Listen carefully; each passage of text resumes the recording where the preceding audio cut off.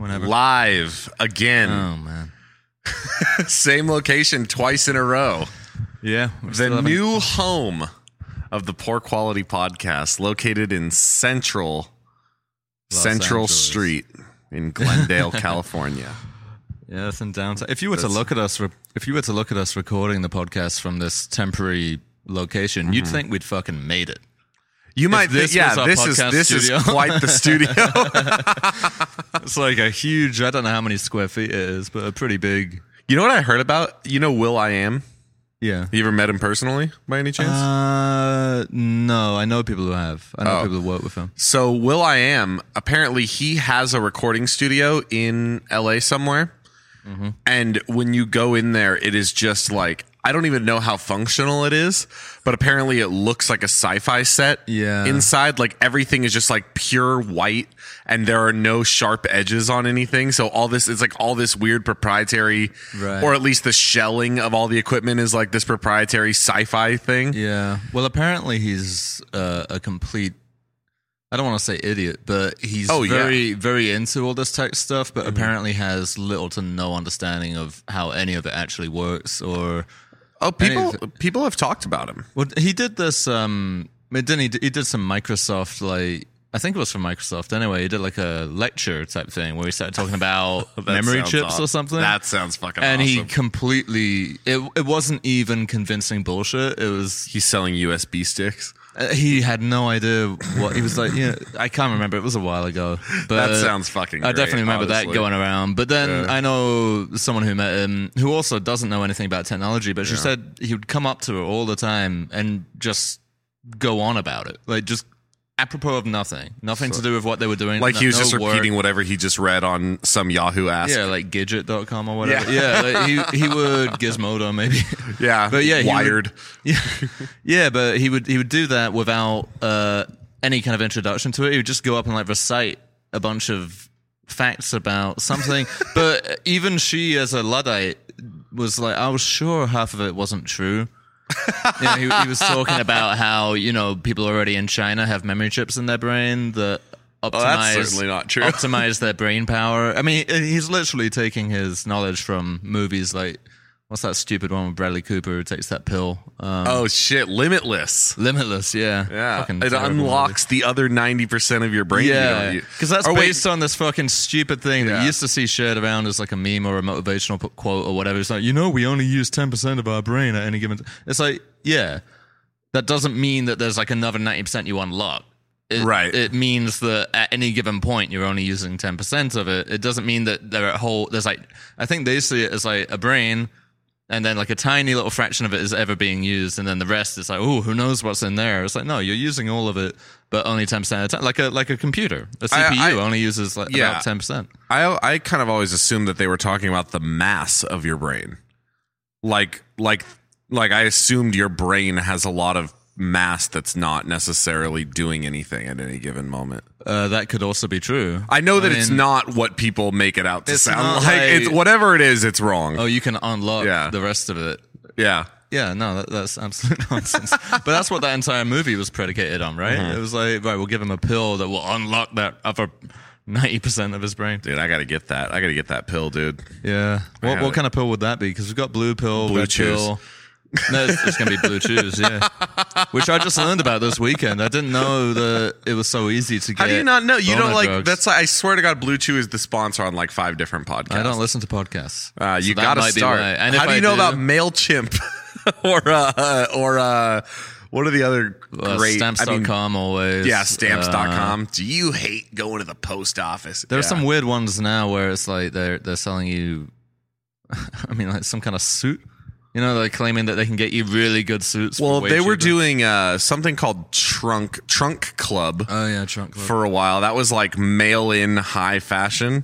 Yeah, like you went and got. I don't even know if you went anywhere, but you measured yourself or you gave them your measurements, and they sent you a trunk of new clothes, and you just bought the ones you wanted and sent the rest back. Yeah, but the thing is, the prices on the ones that you keep are extortionate. Yeah, they're like exorbitant prices, and it's really like, okay, you could go to a fucking store, and I mean, I understand what their angle is, but this is not interesting. This is we should. Well, I want to announce our next new sponsor. Next new sponsor. Our newest sponsor coming up next. Who's that? I don't know. Awesome. I had something real funny planned. Well, I had something real funny in there. that's all right. I think there's an edit point somewhere back there. We'll come in when we start to pick up. Oh, that's right. I'm in a show right now. I'm for those of you in the listening audience. It's called Dad: a paternal immersive experience. Yeah, I think that's the full title, right? Yeah, well, there's no colon actually, but it's just one's in bigger one's in bigger font and one's in smaller font. It went good, I got paired with a lot of interesting people. Well, explain roughly what so people have no idea what this stuff the is. concept is essentially that it's an immersive show, which means you interact with the actors, and there are 6 audience members at a time, and each of you become dads. Right. And what that means is you get an adult actor in makeup to be your child. And to be honest, the extent of the makeup really was some like red. Yeah, rouge exactly. on your It was cheeks. white face. It was white face and red rouge. Yeah, exactly. To give you rosy cheeks, because apparently that's what children look like. I didn't even shave my beard. It looked more like that scene in Schindler's List where the Jews are rubbing blood on their face to try and make themselves look less pale. Yeah, exactly. That's exactly what it looked like to me. Yeah, so you do that, and your child will guide you through many scenarios. This is playing at Zombie Joe's Underground. Yeah.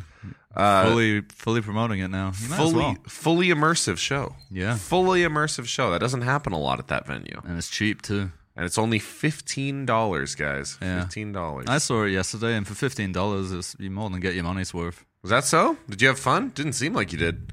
I mean, not you personally. I just mean like I wouldn't have guessed that you would enjoy that show.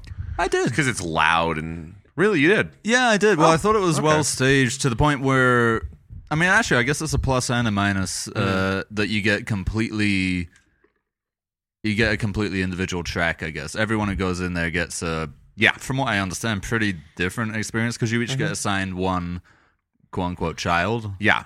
So a different actor, and they take you around on their own path, and everyone gets a bit of a different experience. So, as far as I know, at least comparing notes with my wife, it seemed like we got pretty different shows. Yeah, if you come back and you get a different kid, that's the trick. Yeah, what's that? That's the inbuilt, yes, but also money grabbing. What I was gonna say is, if you come back, you will get a you'll get like out of if you do 6 scenes in the show, I think 4 of them will be different and 2 of them will be the same. Like there's some overlap between each track. I mean, I heard a couple of small similarities. Right. Even then, but even so, it's like exactly. So like there are certain scenes like me and 2 other actresses have the same scene in quotes, which is to say we all do a scene where we get inside of a tent. Yeah, I got that with mine. But my scene is completely different from theirs, and theirs is each different from each other's. Right. Like because it's just up to us what we decide to do or say in that tent. Yeah. You got talked to about global warming, I assume. I got talked to about global warming. Well, let's not spoil, Oh, sorry. Heaven forbid someone gets mine. I guess it doesn't matter if I give the name because you get to name your child. That's correct. It's not that they don't have character names. You get to name them right at the beginning there. Immersive, right? And I named mine. I panicked. I had this girl who was insisting that I name her, and I called her Chlamydia. Right. Which, then throughout the show, she kept getting referred to as Chlamydia or introducing herself as Chlamydia to other people, which I don't know if it's threw anyone off or not, but I think I ended up saying it's an Italian name, something like that. Bantering, if you like a little bants, you like bantering around. I mean, you do. From what I can tell, you do kind of have pretty free reign of free choice of what to do and how to react in any given scene. What to say? Yeah, you don't have a choice over where you go, but you have a choice of what to do once you're there. Yeah, so you can kind of shape the scene however you want it to, really. Yeah. So if for instance, your boss is mad at you at work, you have the choice to be very apologetic, or you have the choice to be obstinate and basically throw your apron at him. That's what I did. Yeah. And of course, there's your kid will react differently depending on your kid might take your boss's side, your kid might take your own side. No, it seems like there's a lot of options. So it probably does bear going to more than once. Honestly, as far as shows at that venue go, I think it's one of the most ambitious in recent memory. It really is. Yeah, especially for such a low price point. Yeah, and I'm not sure how long it actually was, but it felt like you got quite a lot. About 25 minutes. About 25 minutes. So, yeah, it felt like you got quite a lot of time in there, and it didn't really. I mean, it didn't really even have time to sag at any points, really. You know, it didn't.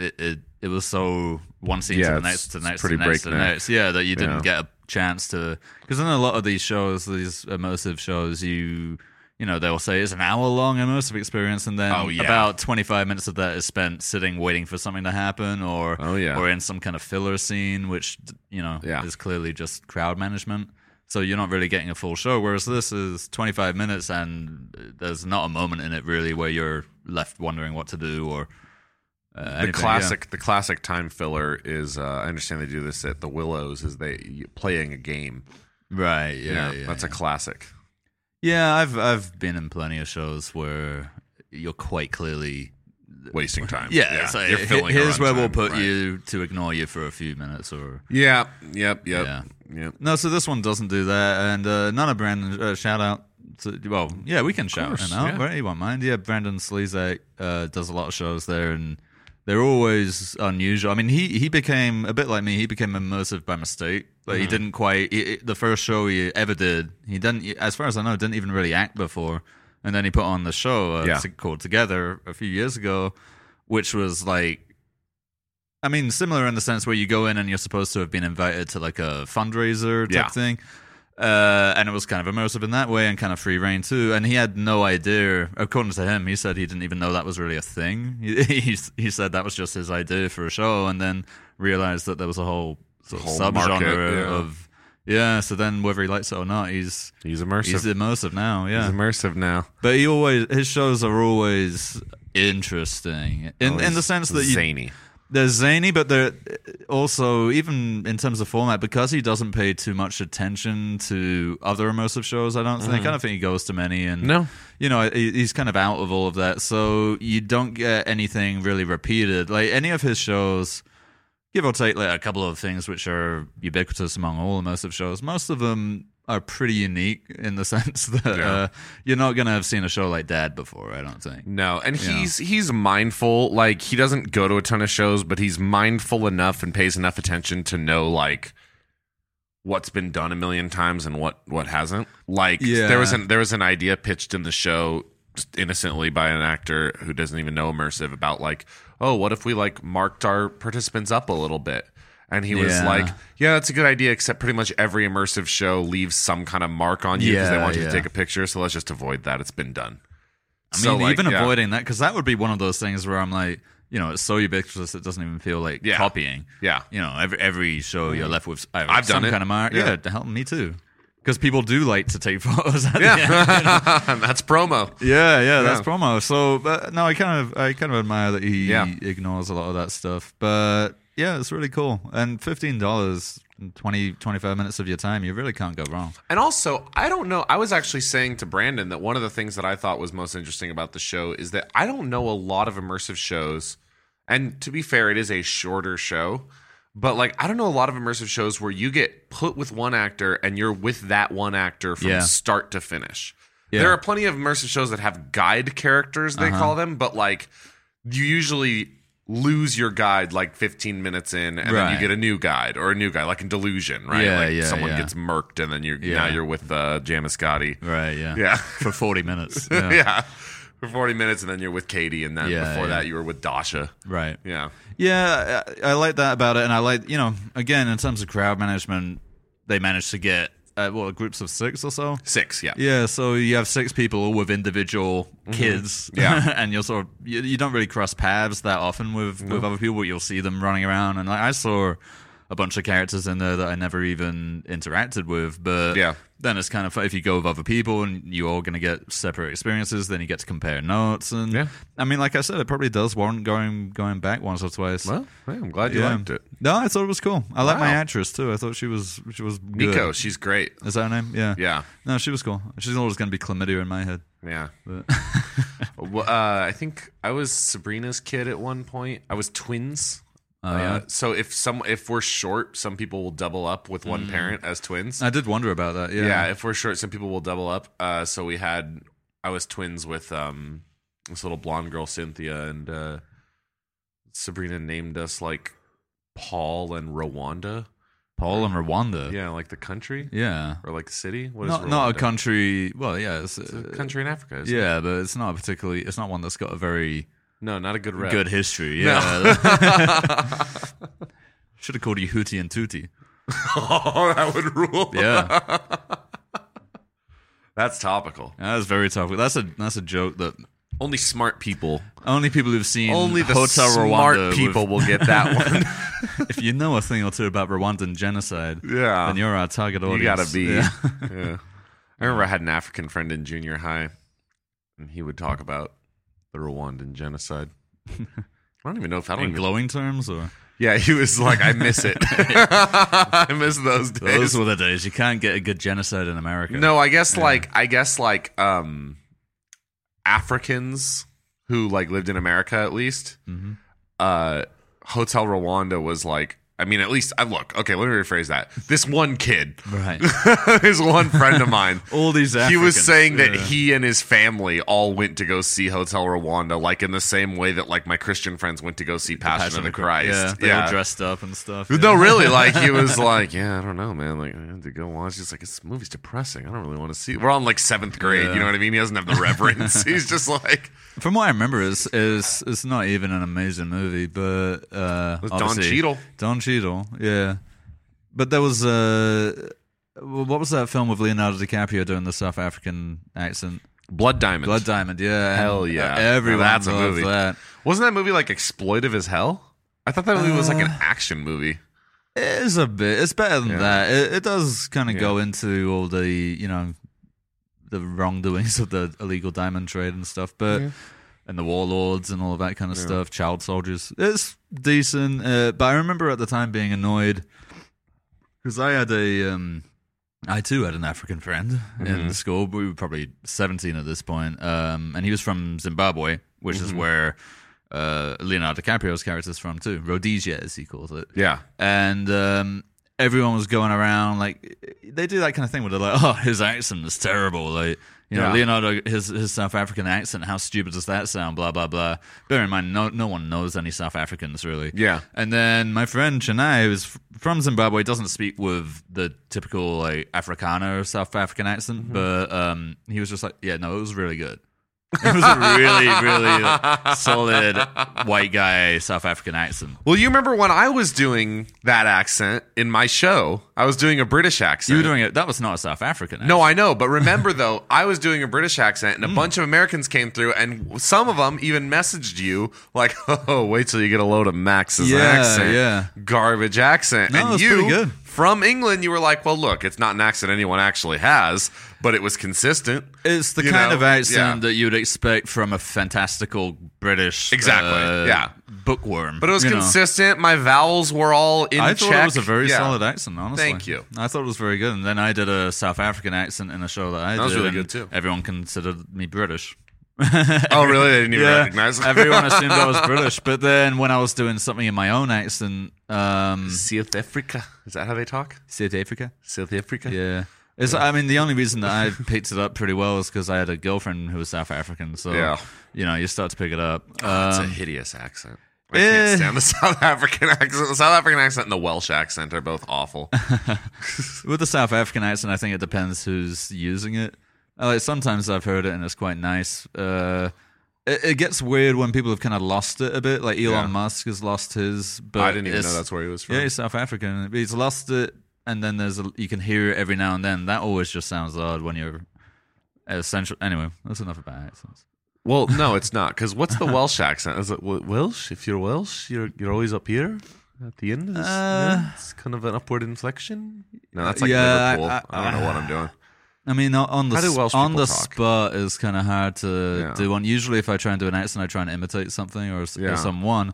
And the thing about John Welsh, Ronson. yeah, but he's kind of lost his. Because, like, the thing about the Welsh is that I think they sort of try and lose it because it's a pretty unpleasant accent. Yeah, I mean, well, is it also a marker of being of a lower class? No, it doesn't really have that. Like a southern accent is here. No, it's not quite like that. Honestly, it just sounds a bit kind of like wimpy and a bit silly. It's kind of a joke. So they'll talk like, I don't know, give me a sentence or something.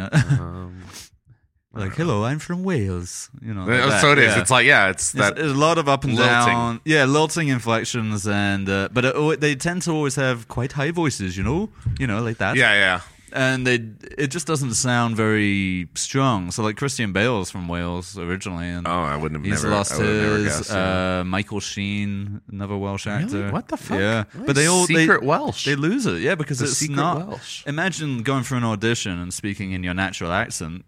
Yeah, and you go into the audition and you're reading for whatever, and then you're like, hello. What is Tom Hardy in Locke? That's a Welsh accent, right? Which I don't know. Accent.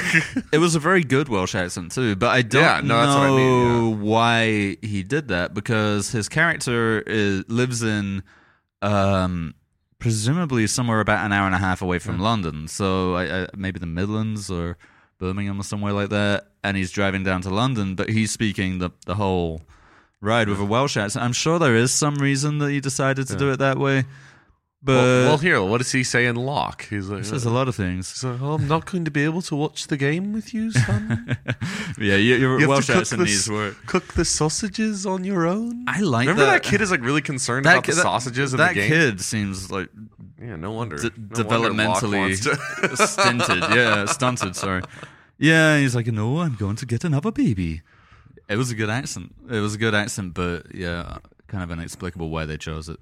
Well, I like that movie though. That was a good movie. movie. You do, don't you? I thought it was good. I think that's one of the movies that we disagree on pretty heavily. I thought it was good. I don't know. I guess I don't hate it. It's a pretty good movie especially for what it is. It's like a chamber piece of just real time, I guess. Him driving down to London when he's gotten some woman pregnant and he's having to make a bunch of phone calls. He's having to deal with like some construction business thing.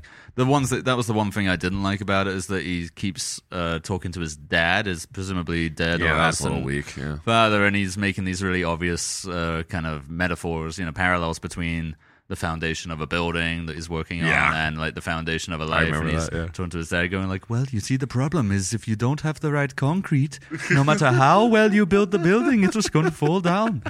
Hell yeah. It was kind of strange. I mean, even just the dad's like in the back seat in some bits, right? You don't actually see him. No. Oh, you don't ever see him? No, you just see a reflection. You see him looking in his rearview mirror, and there's no one there, but you can tell that's what he's envisioning. Yeah. Anyway, enough about Locke. American Hustle. We're just revisiting movies from like 2014. All the greats. I'll tell you what I did see, though, which I know you were curious to see. Don't know if you saw it yet. Did you see Rocketman? No, I didn't see it. Oh, I saw that. I've heard good things. It's pretty good. Oh, really? So this wasn't like it's not Bohemian Rhapsody. I mean, the thing is, it's always going to be favorably or otherwise compared with Bohemian Rhapsody, because same it came director out and pretty much. Well, they're both music biopics about 70s, 80s rock stars, and came out within a year of each other. And the director of Rocketman got brought in to finish Bohemian Rhapsody because Bryan Singer got fired. So you'd imagine that they'd be similarly kind of dull and stupid, but it is pretty entertaining. Nothing too egregiously bad in it. The actor is really good. Yeah. Taron Egerton or something like that. Yeah, the guy who plays Elton John. And it then is Taron Egerton. Jamie Bell's playing Bernie Taupin. Yeah, like they're all really good. He's a good singer too. Oh, Bernie Taupin's in it? Yeah, obviously. Well, I mean, I don't know. Well, Bernie Taupin wrote all the lyrics. Well, I know, but I'm saying like the Bohemian Rhapsody fucking biopic changed so many things around. I wouldn't be sure. Like, it seems like it's a better story if Elton John did it all alone. That would be outrageous if they'd made that. Of course, but it's also outrageous that they, Well, Elton John produced it. It's like it was his sort of project. So he's alive and he's producing it. So obviously, like, there is a lot of, it seems like there's a lot of score settling. A lot of needless to say, I had the last laugh type. I don't know anything about Elton John. Did him and Bernie Taupin fall out toward the end of his life? Or? No, actually, I mean, it says at the end that apparently to this day they've still never had an argument. They were remarkably because you could imagine in a situation like that where one guy's writing all the lyrics and then the guy who performs gets way more famous and he's the rock star. So you'd imagine there might be some rivalry or bitter lemons, something like that. And apparently never. Apparently they've never had any kind of quarrel over it. Elton John always said he couldn't write lyrics, and this guy could, but he didn't want to do the music part. So. I wonder what that writing process is like. Does Elton John sit down and go, all right, No, it's quite well known, but you'll see it in the movie too, is that they never actually wrote in the same room ever. It was always Bernie Taupin would hand him sheets of paper with lyrics on them, and he'd work out the songs around them. So he didn't write to the melody was put to the words? He would have the words, and then he'd figure it out on the piano. And so Bernie Taupin didn't get chords or anything? No, nothing. No, Bernie Taupin would essentially write poems with choruses. Poems designed to be put to music, but without any actual music. Wow, that's crazy. Yeah, it's a very odd process. There's actually a documentary that I watched a clip of a little after I saw the movie, where you can see Elton John. They're filming him in a studio. It's just like, so I got like this one, for instance. It's about his girlfriend and starts figuring something out, and it's Tiny Dancer before he recorded it. So you can hear him like figuring out Tiny Dancer on the piano. Yeah, it's kind of weird though when you think about it. Like, so Bernie Taupin wrote any known Elton John song. By the way, I think his name is Bernie Taupin. It is. Right. Bernie Taupin, any known Elton John song, Bernie Taupin wrote the lyrics for it, right? I think he wrote all of them. All of them, right? More or less. Isn't it like funny to think about? Because it's like, when songs have dumb or bad lyrics, if it's music, you're like, okay, well, yeah, it's music. But like, to think that someone sat down and wrote like Pirate the lyrics Smile.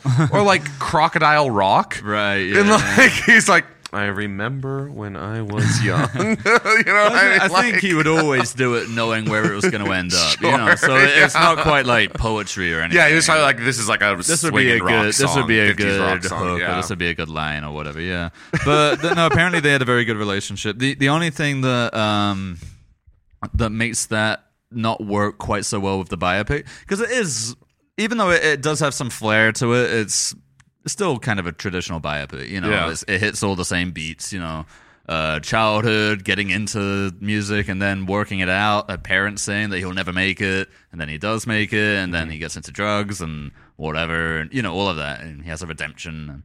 And, so all of that's there, but the way they do a lot of it is, it's kind of like a jukebox musical. In fact, one of my criticisms of it would be that it seems like it was designed to eventually be a Broadway musical. Oh, that makes sense. It's written that way. Like, it's written so that it would be very easily adaptable into a Broadway show. And give it 5 years, I bet you'll see that come to pass. Could you in good conscience call it a musical?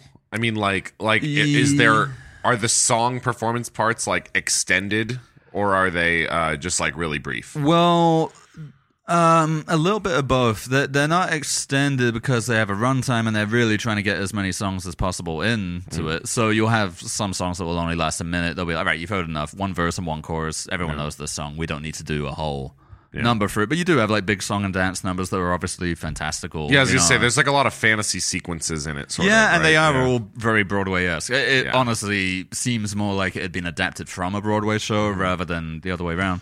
But the problem with doing that, for instance, it's not really a spoiler to say that at some point he gets so on drugs and in trouble and depressed that he attempts suicide by taking a bunch of pills and jumping into a pool, right? Okay. And then they play Rocket Man. Wow. For that whole suicide sequence. That's cool. Yeah, you think it's cool, but the problem that I have with it is that, first of all, everyone knows, and it's made very clear in the movie, that Elton John didn't write any of the lyrics to any of the songs. So it's it doesn't quite work that they're supposed to signify a certain point in his life or anything, because that that's true, right? Usually Bernie Taupin writing songs about his girlfriend or whatever. So that didn't quite work, and it also didn't quite work that, Rocket Man, as far as I can interpret from the lyrics, is a song about an astronaut who misses his wife. It's like, it's not, it doesn't seem to be really appropriate for a suicide scene. But I guess it's largely about, it's broadly about just isolation, right? Yeah, it's still. I'm not sure. I'm sure there wasn't a better Elton John song to choose. That's at true. That point. He hasn't done many songs about suicide, as far as I know. But yeah, no, it's pretty good.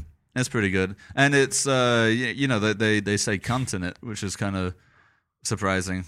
Because whereas Bohemian Rhapsody, if you're gonna do a biopic about someone who was a little bit, what I'm saying is that Bohemian Rhapsody was PG-13. And that featured Freddie,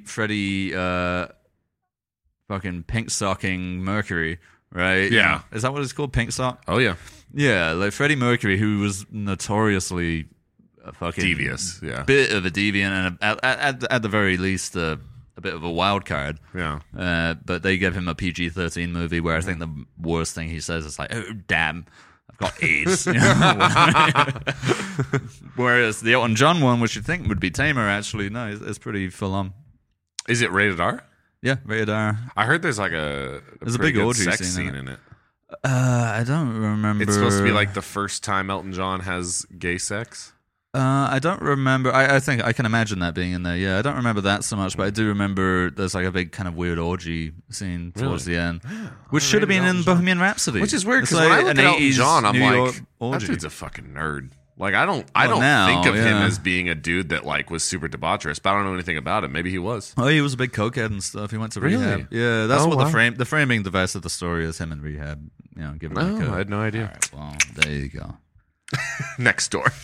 I went to New Orleans. The real New Orleans. I'm talking about the better New Orleans. The Disneyland constructed one. I went to the real one, and it's pretty silly. It's kind of like Amsterdam, honestly. It's fun, actually. It's immersive. It's pretty good. Yeah, you hung out with vampires in New Orleans, didn't you? Oh, man, yeah. Talk about that.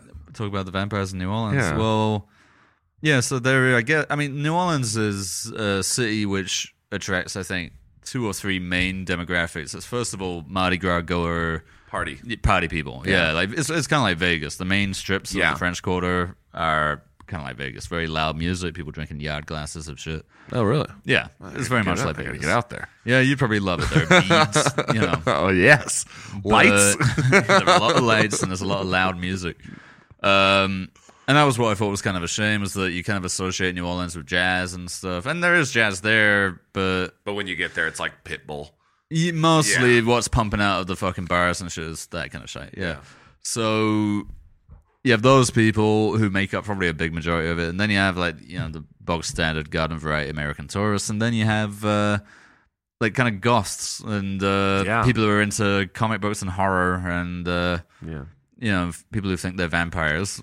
And yeah, it turns out there's an entire community in New Orleans who constally roleplay being vampires. I don't think they actually believe they're vampires, right? But it's a committed constant committed roleplay. And so me and my wife were out there, and we kind of went around a few places, went to a few like voodoo shops just for fun, and we got. I can't remember who told us exactly, but they were like, "Oh well, if you do want to go to an exclusive vampire place, blah blah blah." Oh shit! You got a tip.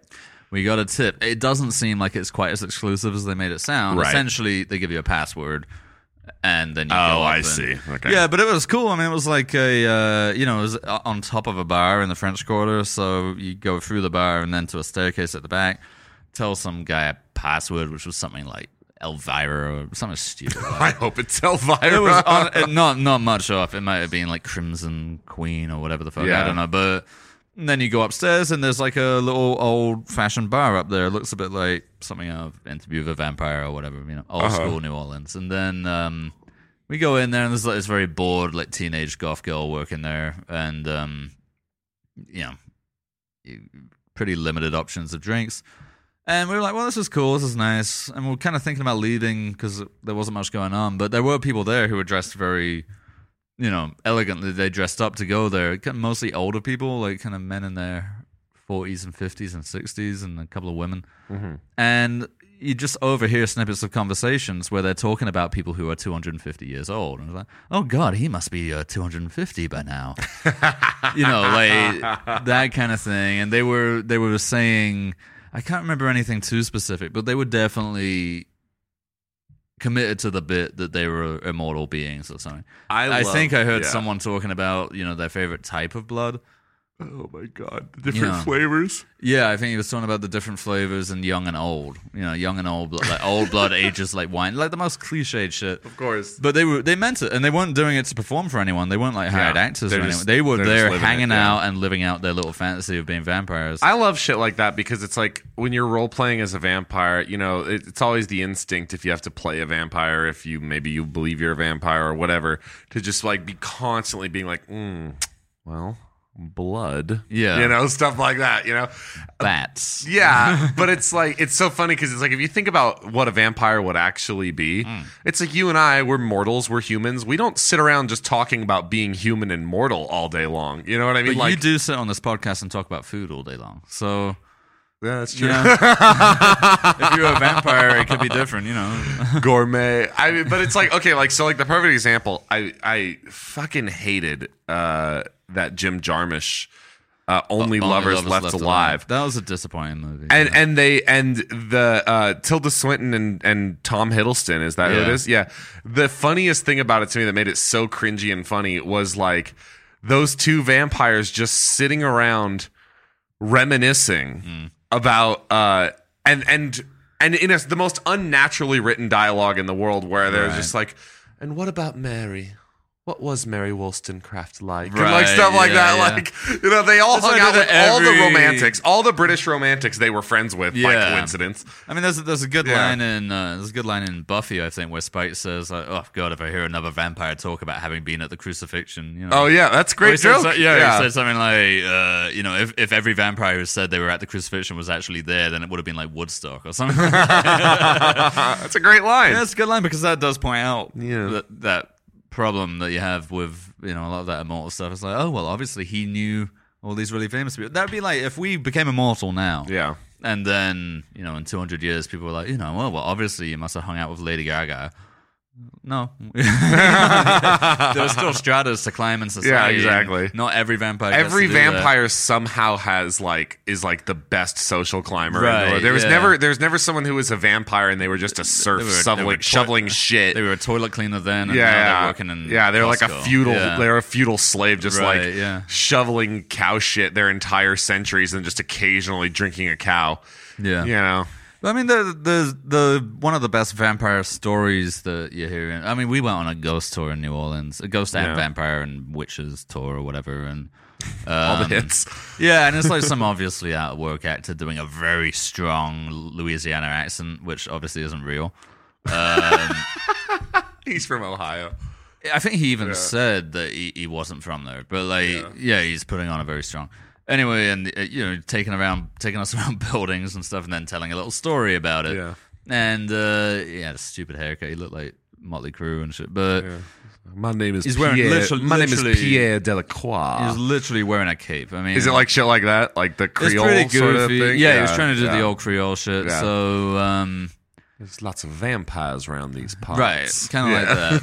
But so you go on a walking tour of the French Quarter, which is very cool to do, and you get to see all these old buildings, like, a building where Count Saint-Germain lived and Madame Laveau and stuff like that. And he told you like a little history. I mean, a lot of it sounded pretty apocryphal to me, and sure enough, when you look it up, it was. Sure. But he took us to like a convent or like a Catholic orphanage or something like that, and he was like, and if you take photos, people say that they see orbs, and maybe if you take some photos now, you'll get some orbs in your photographs. And so everyone does, and my wife did, and I'm like looking at it, and I'm like, oh yeah, there's the orb. You look a little bit to the right, and there's like a huge floodlight that's filling the entire. It's pointing towards you from the. Fuck yes. So it's like, obviously, if you take a photo here, you're gonna get some fucking light artifacts, Because it's not even that it appeared in the photo. It's like when you open the viewfinder, you can see the orb. It's like, okay. Orbs are one of the dumbest, like, as far as funny things that people claim are paranormal activity, like orbs and rods are the dumbest fucking thing there in are the world. So many more reasonable explanations that are far more likely. These light phenomena appear in photographs, especially in dusty places, like dusty old attics and stuff. I'm getting orbs in my photos. Oh my god! So the best part though was the finale, the grand finale of the tour. Was he took us to some building, or I think it was like a hotel lobby. Just from the outside, looking for a pane of glass, and he says, "Yeah, you know, this place. If people take photos, you sometimes see, you know, ghosts in the actual hallway. Like maybe you should all do that now." So we all, you know, everyone's going up to this window essentially and taking photos, and sure enough, you see some ghosts. Uh-oh.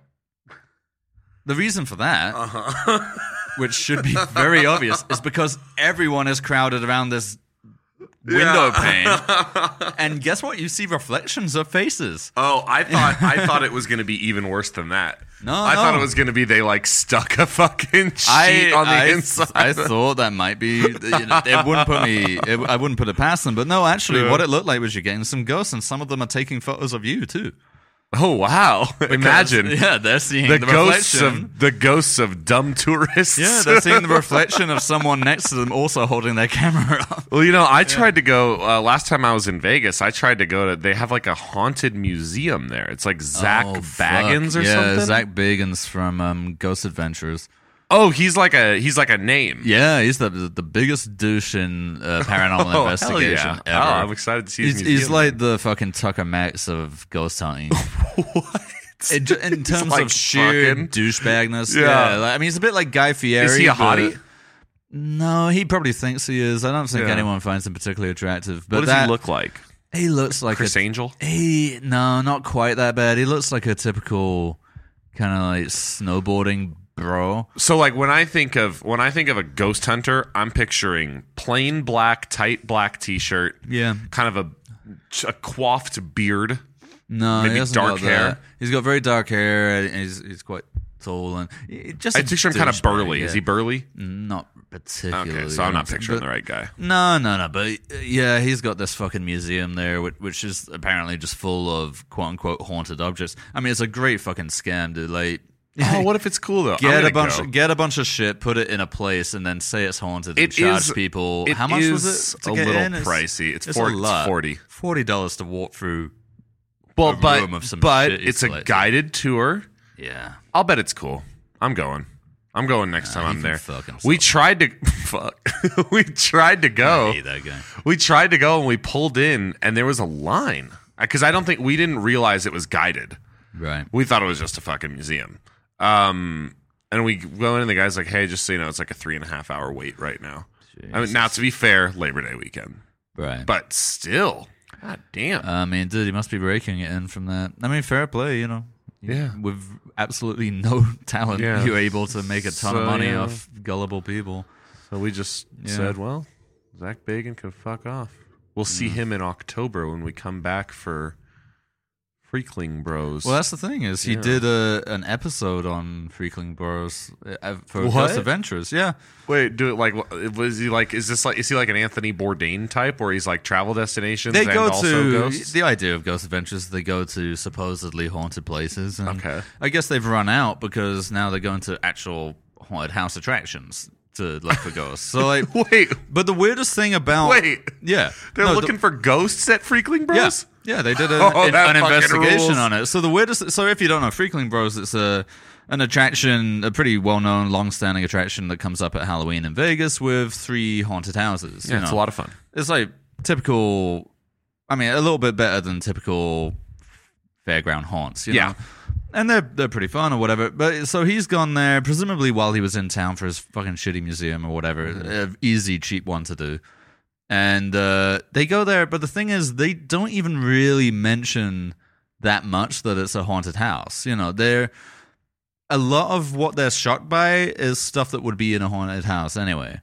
Or like they're talking about people getting weird feelings in there or feeling scared in there. It's like, it is designed to scare you. So, you know, they're interviewing some actors who apparently are like former employees who had to quit because they felt something unnatural or they were too scared to be in there. And these former employees seem like disgruntled, disgruntled workers. So one of them saying, this woman's like, I had to leave because the energy was so satanic or whatever. And really, what it probably is that she got offered a part in Tony and Tina's wedding or whatever. Which, the simpler explanation is probably that for one reason or the other, it didn't work out. Yeah. One guy apparently went in there one night, the first night he performed in there, and then he had to leave. And he was like, because it was so evil. I was like, nah, it sounds like you. It also just sucks working in haunts. Yeah, it sucks working in haunts, or you probably like fell out with the but they were talking about, all the symbols on the walls. It's like they have 666 and stuff. And they're talking about how that's summoning the devil.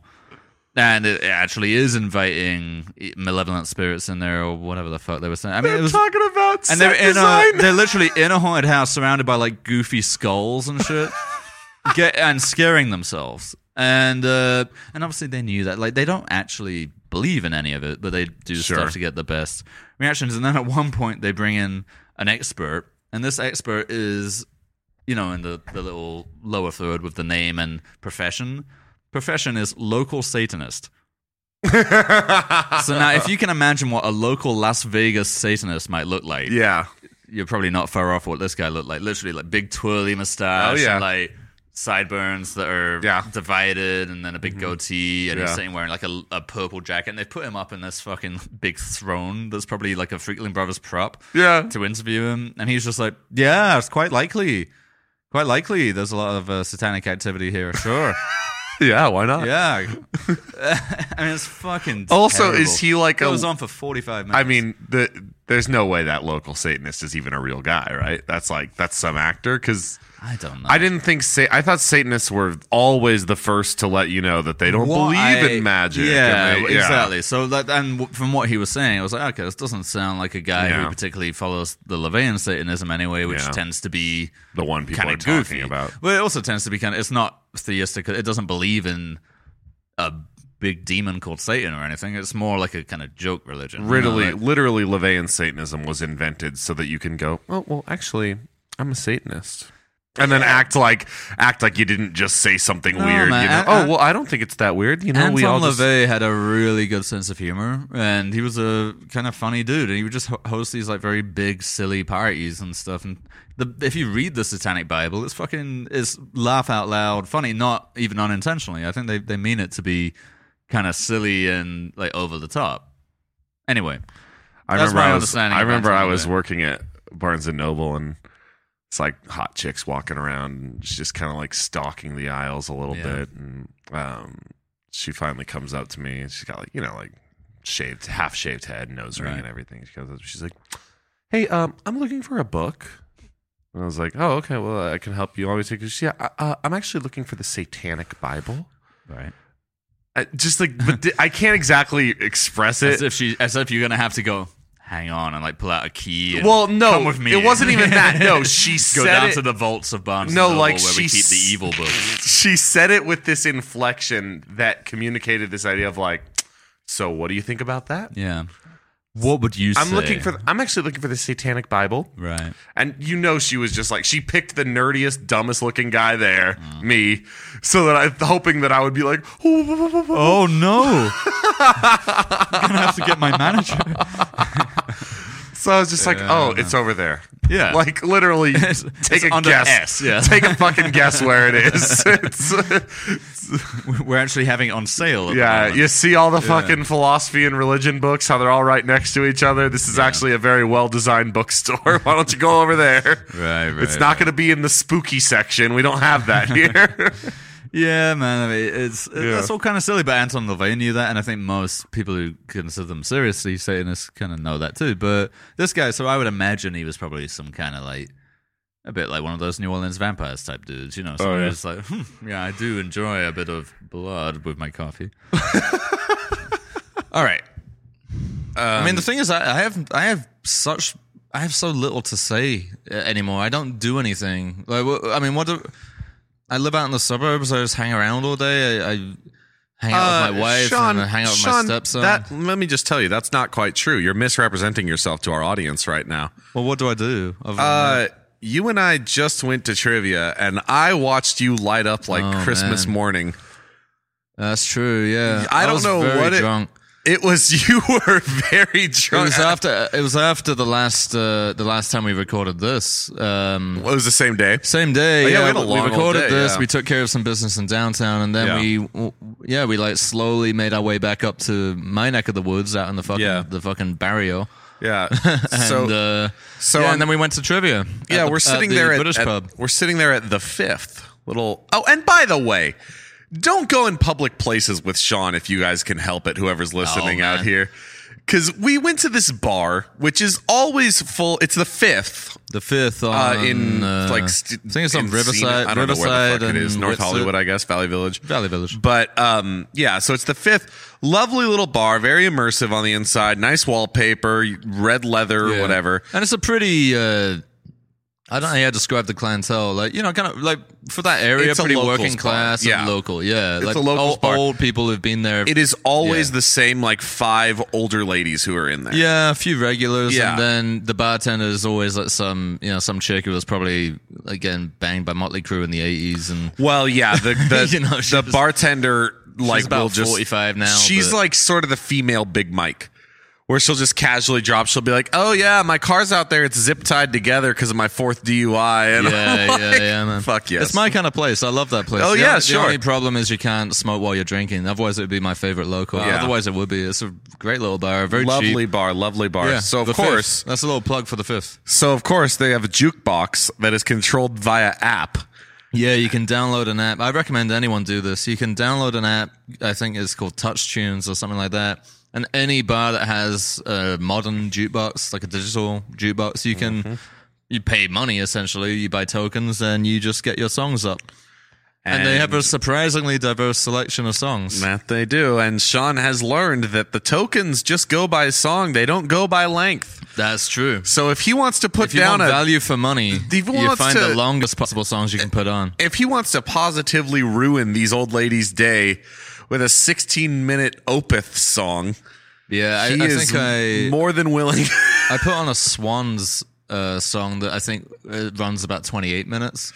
For the same price. That was right before we left. Yeah, and then we left them God. with it. For the same price as it would cost to play any pop song under 3 minutes. And I am just embarrassed as hell. No, but the thing is, no one knows who's doing it. And the brilliant thing in a You bar, think no one knows who's doing it, Sean? no, We're 'cause in the a bar only that two people empty, in the bar that aren't them. No, but in a bar that empty, you can hear them start to question what's going on. Yes. So, when I had some of my stuff on, they'd be like, well, who did this? Like, what's going on? And They're she's like indignant. Yeah. Yeah, and the bartender's like, I don't know. Like, sometimes it just shuffles. Like, sometimes it just plays. No, the bartender too. She didn't mention us. No, she was defending. Because they were like, can we skip this? Can we turn this off? And she goes, someone paid for it. I can't turn it off. Someone paid for it. And I'm sitting there like, fuck yes, man. I'm like, yes. I am ready to kill myself. Oh, of come on! sheer- Expose yourself to some new shit. Look, every time I walk into any like store, any grocery store, any bar, any club, anywhere, I'm exposed to music that I fucking hate. I'm not upset about the music. I've I'm had to- upset about the social situation you're but creating here's around what us. I'm saying. If I should go in, if I'm forced on a daily basis to go Yeah. anywhere and have to listen to terrible music, at worst it's modern pop shit that I hate. At very best, it's like you're in Ralph's and they're just playing stuff that they've managed to get licensing to. So like, a Keen song from like 2003. But it's all fucking terrible. Mumford & Sons from fucking 2008. You've all got this shit. So look, I think it's absolutely fair to get my own back when I can. You're so When full and of where? shit. No, I'm not full of shit. I think that's a perfectly valid thing. It's like, Don't act like it's just like I'm just doing it because that's only right. It's also quite funny. You're being mischievous. Yeah, there's a bit of devilment to it as well, but it is like there is a little part of me that is like, yeah, now you know what it's like. Like to someone who's sitting in a bar and then suddenly the like most horrible death metal comes on. Yeah. Their reaction, that's what I feel internally every place that I am. Almost everywhere that I am. I've had to leave bars. I've had to actually walk out or if I'm in a particularly benevolent mood, I'll go up and ask them politely to change it whenever certain songs come on. I was very drunk by the end of that day, and I get slurry and a little bit, a little tipsy or whatever, a little more pizzazz in me, but it's been a while. It's not often that I get very drunk. After that, I was drunk. Oh yeah, and I think it's because it was the whole day. Really, it was like we went down, recorded the podcast. I probably had a bottle of wine during that. Yeah. And then we went out for food. I drank more there. Then we went to the bar, drank more there. Then went to the trivia, drank more there. By the end of the night, I was a fucking wreck. You were really smashed at the end of that night. Yeah, I'm the funniest thing I've ever, because people react differently when they get drunk, and sometimes people even, the same person might act differently depending on whatever factors are. I don't think I've ever seen you more gregarious than you were that night. I'm a pretty friendly drunk most of the time. I mean, it was fucking hilarious where we went to this pretty lousy trivia night, frankly. It was a badly run trivia night. So I started getting ideas. And for whatever reason, as the guy's on his way out, Sean just stops him. And I'm not joking. By the guy, he means the quizmaster. The quizmaster. Quizmaster Rick. But I'm not joking. Maybe 35 straight minutes of Sean just sucking Quizmaster Rick's balls. And he's just like, "Oh, dude, you got to get this at more locations, man. You got to.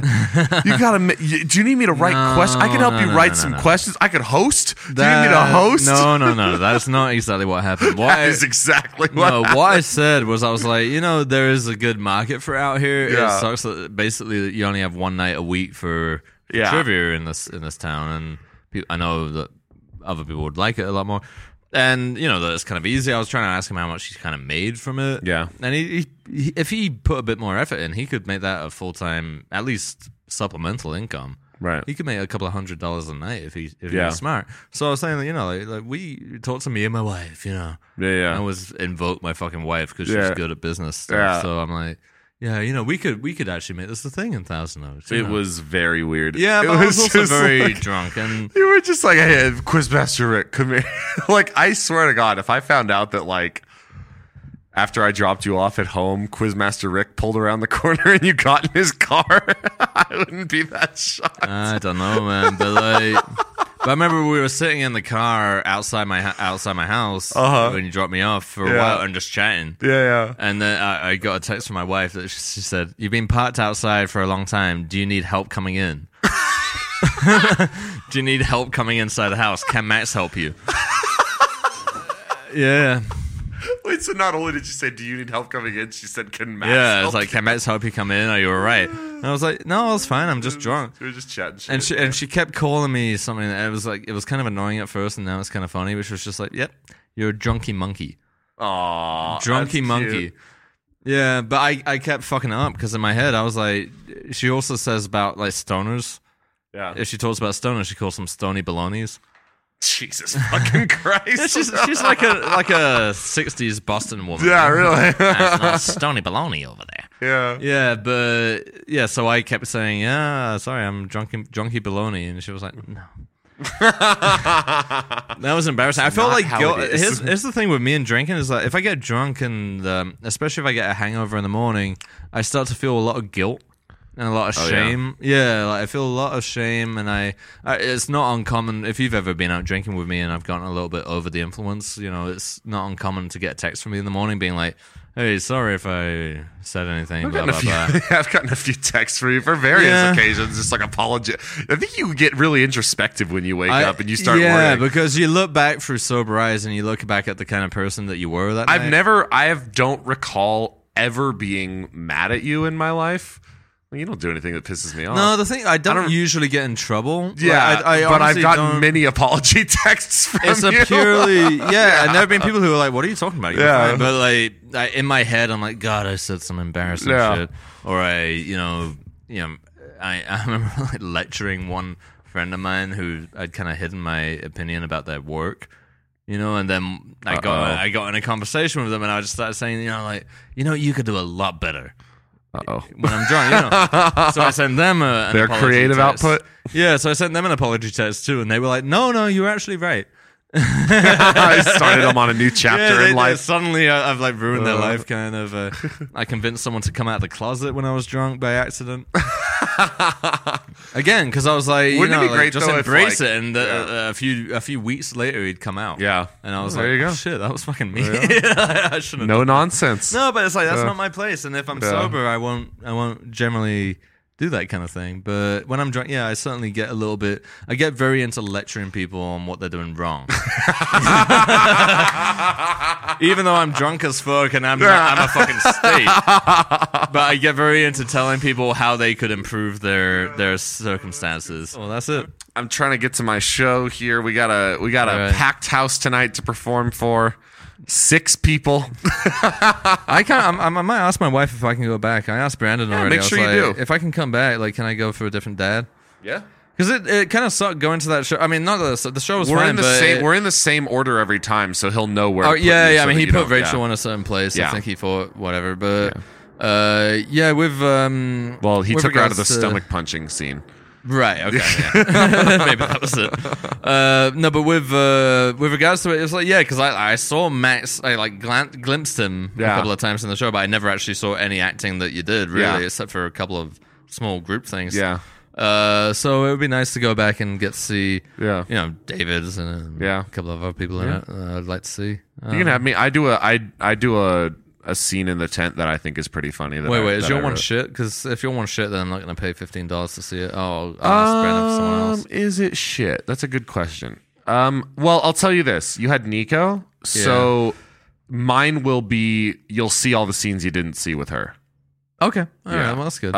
So if you just get 2 different kids, you'll have seen every scene in the show. Okay. Like, did she take you to the doctor?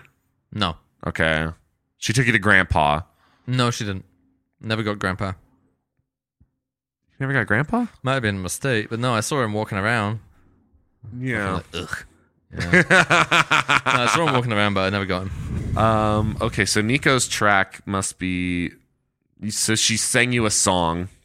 Yeah, That's- she sang me a few songs actually. That's shitty. I don't like No, that. I don't know. That was cute. I reacted well to it. Yeah. Yeah. There you go. I think it was a bit that was meant to maybe shock you a little bit or make you go ooh. Yeah. But I just went like, that sounds like Granddad. Yeah. Yeah, you probably know what I'm talking about. Yeah. And then the tent scene, she asks you about global warming. Yeah. I do that scene. The shadow I do that puppets. scene completely differently. I do shadow puppets. I'm glad that everyone I had stole fun my with it. fucking idea. That was your idea. Right. But no, I tell you a story that is very thinly veiled about me and our upbringing. Well, and if I can get there, maybe I'll go tonight. Maybe I'll sure. see. Maybe I'll get you. Yeah, if you want to get me, that's maybe fine. you'll be my kid. Yep, there you go. Yeah, but that's a plug for Dad. The Zombie Dad, Joe's a Underground paternal Theater. immersive experience. I don't usually promote the shows I'm in, so I must really believe in this one. Yeah. It's good fun. It's good fun. It's so Zombie Joe's Underground Sunday, Monday, and Tuesday for the next 3 Just weeks? Sunday, Monday. Oh, it's not Tuesday. Nope. Okay, Sunday, Monday, next 2 weeks, 3 weeks. All right. Which one? Sunday, Monday for the next 2 weeks. 2 weeks. Yeah, by the time this comes out. Yeah. All right. There will only be 3 show dates left. Maybe I'll put this one out quick. I'll get Everyone who I'll get a listens to rush this on will it. have seen it already. Yeah.